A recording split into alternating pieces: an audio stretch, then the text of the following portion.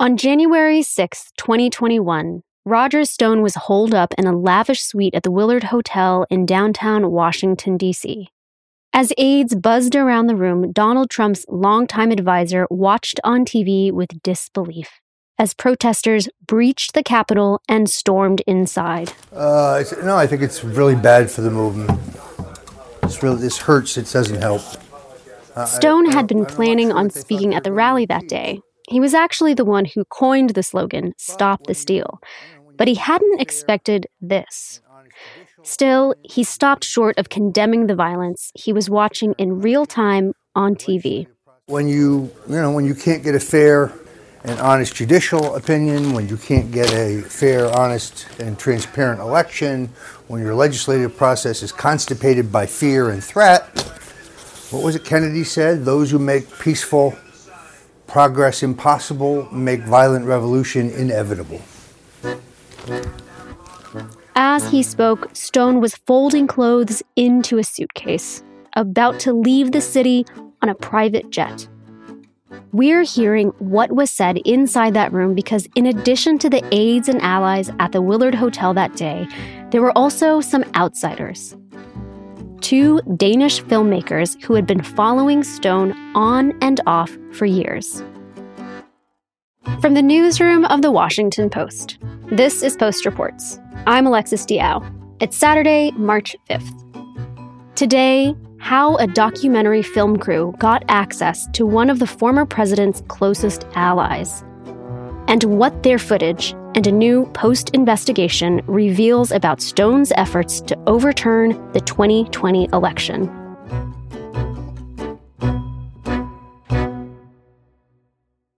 Late last year, I learned that there was a Danish documentary crew that had spent a significant amount of time with a longtime Trump confidant, Roger Stone.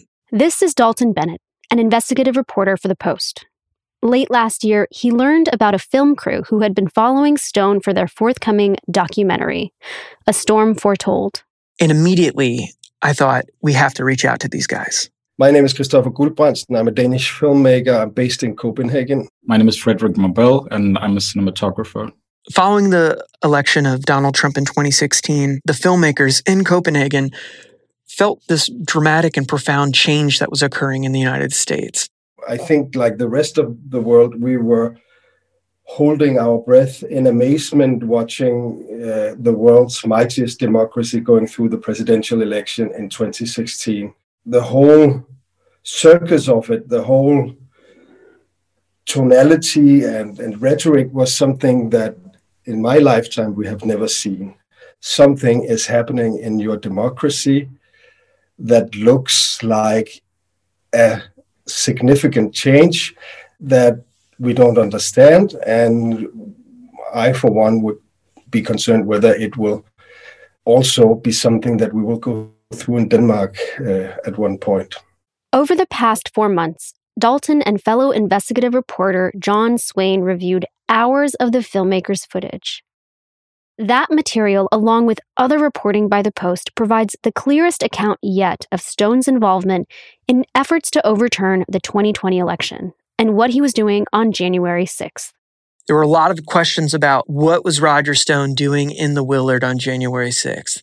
There was footage, there was photographs of Roger Stone exiting and entering the Willard, but by and large, the general public had no idea what was happening inside the Willard, what was happening inside of Roger Stone's suite. Stone, by the way, declined to be interviewed for this story, though he did send us a statement denying any wrongdoing. More on that later. The filmmakers first got access to Stone in 2018. The white-haired political operative had been in Trump's inner orbit for years, serving as an informal advisor to his 2016 campaign. He's been a close friend with Donald Trump for 40 years, on and off, or frenemies. I think they've had a very volatile relationship, but they obviously have a lot of shared values and approaches to communications. Christopher flew from Denmark to Fort Lauderdale to meet Stone in his house. He remembers seeing a huge portrait of Napoleon on the wall with Stone's own face superimposed. And his home was filled with with all these photos of him with presidents and Trump and Nixon and all this memorabilia. It was a cultural experience, my first meeting, I think. The filmmakers didn't know it at the time, but Stone was about to enter into a personal and political whirlwind. His close ties to Trump had put him under scrutiny. In January 2019, he was arrested, then later convicted on charges that he impeded a congressional investigation into Russian interference in the presidential election. Trump later commuted his sentence and eventually pardoned him. And during all of that chaos, the filmmakers had extraordinary access to Stone. Roger Stone allowed these filmmakers to basically document his everyday activities during an extended period of time. And, through this fly-on-the-wall footage, through this observational documentary approach taken by the filmmakers, they captured these candid off-camera conversations, and they even were able to capture text messages Roger Stone were sending to associates on encrypted messaging apps. So why would Stone give such unfettered access to anyone, especially during such a contentious time? It's a great question. And I think, from our own talks with the filmmakers to try to get an understanding of this, they felt that Roger Stone was a person that really welcomed and appreciated any type of media and attention that he received. And that ultimately, these filmmakers they're from outside of the United States. They're not part of the political process here. They're not associated with any type of political party. They're viewed more as like a neutral outside actors and observers of this entire process. I think the reason why he let us in to begin with was because I definitely think it is because that we came from the outside and was not a part of like the US polarized media. It was refreshing to him that we met him sort of like blank slate and wasn't aggressive towards him and sort of just hung around. I recall he said that if the film was 60% negative, he would be overjoyed. The filmmakers were by Stone's side in the days following the 2020 presidential election. 2 days after Election Day, results were still trickling in from across the country. The filmmakers looked on as Stone began setting in motion a plan to challenge the election if it didn't end in Trump's favor.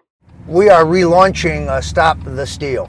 Stone had coined the now infamous phrase, "Stop the Steal," back in 2016 to try to prevent Republicans from selecting a last-minute alternative to Donald Trump as the party's nominee. Now, Stone wanted the president's allies to challenge election results and keep Trump in the White House. What we see shortly after the elections in November, and it is captured within the documentarian's footage, is that we see Roger Stone engaging his allies, engaging other political operatives to help organize the Stop the Steal effort. I would like you to just monitor the news for the most egregious examples of vote stealing of any type. Ballots found in trash, ballots found in dumpster, ballots burned, suitcases brought into anything you can find, and send us the links. Ultimately, another individual by the name of Ali Alexander, another well-known conservative political operative, becomes the poster child, the person really at the forefront of this effort. But behind the scenes, what the footage shows is that Roger Stone is helping to organize that effort. A lot of efforts are going into preparing for this large rally that is to take place on January 6th. The filmmakers returned to the U.S. ahead of the January 6th rally. The filmmakers end up staying at the Willard Hotel, where Roger Stone is based on January 6th. The Willard Hotel is a beautiful 5-star hotel that's very close to the White House. That week, the hotel was packed with high-profile Trump supporters who were organizing their own parallel campaign to challenge the results of the election.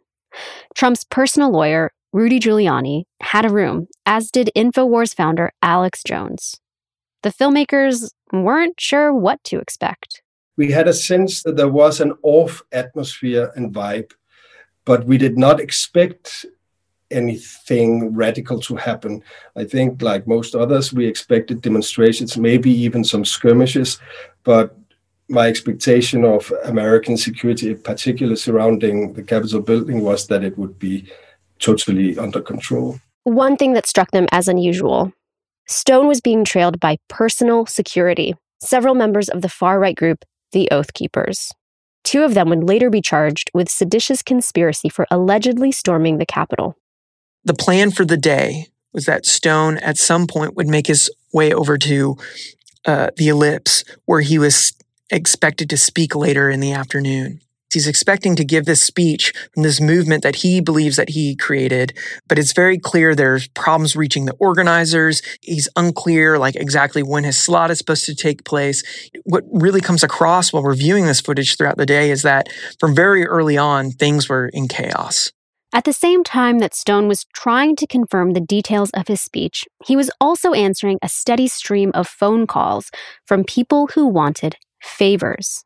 Many of them hoped Stone could leverage his connections to Trump to secure presidential pardons for a variety of people. At one point in the footage, Roger Stone receives a phone call from a person who is willing to offer Roger Stone $100,000 to help secure a pardon for somebody named Henry. Would be willing to pay up to $100,000. We'd have to do it. Everything would have to be legal. Of course. Well, actually, that is legal, but if I didn't have a really good chance of getting this done, I wouldn't take the money, in all honesty. A lot of people in this business would, but I wouldn't. Stone's right. It's legal to take money to advocate for a pardon for someone else. But it was still striking to hear that moment on tape. We don't know who that Henry is. We haven't been able to confirm that yet. But during the course of that conversation, Roger Stone tells the person on the other end of the line that he's planning to go to the White House later that day. I got a meeting over there this afternoon. I'm going to have a little bit of input into the final list. It's certainly worth a shot. But at some point that day, Stone's plans changed. In a perplexing turn of events, he said he didn't want to participate in whatever was going on at the Capitol anymore. Goes to the filmmakers as well and says, "We're not going. I'm not going to the Ellipse." Those around him are disappointed, but Roger's angry. He is visibly upset and is concerned that he might not have a speaking slot at this event, that he might not have the access or the prominence that he expected. At some point, Roger Stone makes the decision that instead of risking that, of going through the crowds, of showing up at security and potentially being turned away, that he then decides to watch the speeches live on television in his hotel room, despite all of the efforts that are captured in this video material, right? It's captured in the reporting that we've done of his efforts to help mobilize this movement around overturning the 2020 election results. He's, calling on demonstrators, calling on supporters of President Trump to go to the Capitol to quote unquote stop the steal. And that when that day comes, he's just not there. Stone told the filmmakers he wanted to break for lunch and a nap. But while they were back in their own room, they watched on TV as the protest at the Capitol twisted towards violence. Christopher grabbed his gear and headed towards the action. Meanwhile, Frederick waited outside Stone's hotel room for an opportunity to go in. Aides told him Stone was sleeping and couldn't see him. I was getting really stressed because it was, of course, super important to film Roger in that situation. But then room service came in at some point, and then I just snuck in with them. And Roger was not taking a nap. Instead, Frederick saw Stone in the middle of a tense phone call. While on TV, scenes of chaos played out at the Capitol. Frederick started recording, and Stone didn't try to stop him. The footage shows that Roger Stone is in disbelief. He's in disbelief at the events that are unfolding at the Capitol. You see a person that is very concerned about the events, but at the same time, the footage shows that Roger Stone is organizing his own escape, his own departure from Washington. Hello? You can't get out. We see Roger Stone hurriedly packing all of his belongings in the hotel room, saying to confidants, "We need to get out of here. I need to get out of here." A wealthy supporter offers a seat on a private jet departing from Dulles that would take him back to Florida. All right. Well, we're going to start pulling our stuff together. But I am getting out of town. And then there was sort of like little bit of a panicky vibe. They were packing all their stuff really quick and just throwing everything in suitcases while the TV was running in the background, where you could see sort of like the developments that happened at the Capitol. What we later see in the footage is as Roger Stone is leaving, is that he confides to an aide and says, "This is bad. This is very bad." He believes this has set back, quote unquote, the movement, and that he also talks about how he's concerned for himself, how this new administration that is coming, that he's worried about what the response might be to the events at the Capitol, and that he specifically named then incoming Attorney General Merrick Garland and said that, quote unquote, that he is not a friend. He was upset and seemed a little bit scared of being arrested for being complicit of some sort. He was very concerned that his involvement in Stop the Steal would have legal consequences. He seemed to become kind of scared, and they drove straight to the airport and flew back to Florida.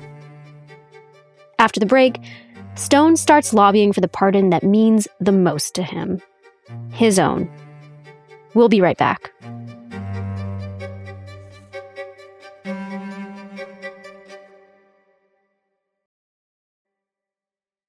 After the events of January 6th, Roger Stone shifts his focus to lobbying Donald Trump for pardons. Stone increasingly becomes obsessed with securing himself a pardon out of concerns over his involvement in the events that led up to January 6th. He creates this plan that he's dubbed the Stone Plan. And what it is he's calling on Donald Trump to issue a blanket pardon to shield Roger Stone, but also Trump's allies in Congress and, quote, the entire MAGA movement for trying to overturn the 2020 election. Stone wrote up the plan as a memo and shared it with the filmmakers. What then caught my eye was then reading it, then almost at the end of the Stone Plan, he offhandedly said, "You could also pardon me for the second time." And I couldn't help thinking that the whole intent of the Stone Plan was that throwaway sentence, "Please pardon me once again." Remember, Stone had already gotten one pardon from the president for charges that he impeded the Mueller investigation, but he couldn't get himself another.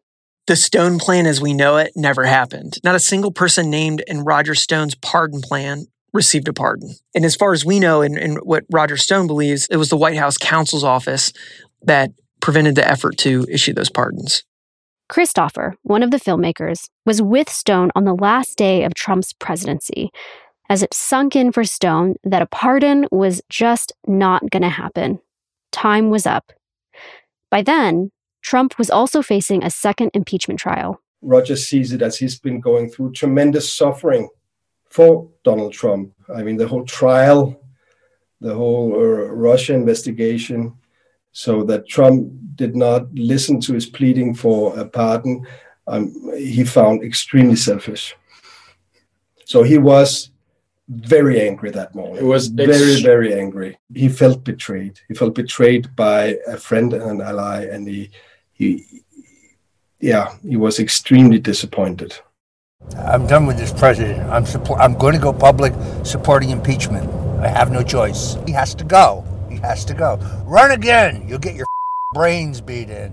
Stone never did publicly support impeachment, but that day he was unsparing in his criticism. He said that Trump had set back the movement years and called Trump the greatest mistake in U.S. history. Again, Stone didn't agree to an interview with the Post, but responded in a statement, quote, "Any claim, assertion, or implication that I knew about, was involved in, or condoned the illegal acts at the Capitol on January 6th is categorically false, and there is no witness or document that proves otherwise." End quote. He called the investigation into January 6th a partisan witch hunt and accused the Post of long-standing bias against him. The story he wrote was a clever blend of guilt by association, insinuation, half-truths, anonymous claims, and out-of-context trick questions. Though he didn't give any specific examples. He also suggested that video clips of him reviewed for the story could be, quote, deep fakes. Stone has also refused to testify before the House committee investigating January 6th. So for now, the revelations in this film and this investigation are some of the best information that we have about Stone's involvement that day. After more than 2 years of following Roger Stone, the filmmakers are wrapping up their documentary. It was a very volatile process. Yeah. He is very much a mirror of Trump. It's impulsive, it's conflict-driven, it's confrontational, and that hosts opportunity when making film, but it's also extremely stressful.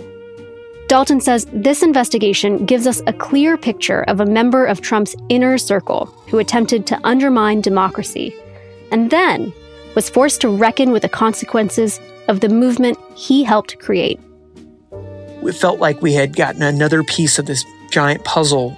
This documentary crew in Denmark had captured such a crucial and important moment in American history, one that many people, journalists, myself included, were trying to get a better understanding of. A moment that the public is still grappling with. We're still coming to terms with, what this horrific spasm of violence means. What does it mean for us as a country? And what this film has captured is the events that led up to that and the events afterwards by focusing on the role that Roger Stone played in that. And I think that helps us get a bit closer to understanding how we got into this mess. Dalton Bennett is an investigative reporter for The Post. This story was produced by Emma Talkoff, edited by Robin Amer, and mixed by Sean Carter. Thanks to Christopher Gouldbranson and Frederick Marbell for use of audio from their documentary. Their film, A Storm Foretold, is expected to come out later this year. You can watch excerpts at WashingtonPost.com. That's it for Post Reports. Thanks for listening. I'm Alexis Diao. We'll be back on Monday with more stories from the Washington Post.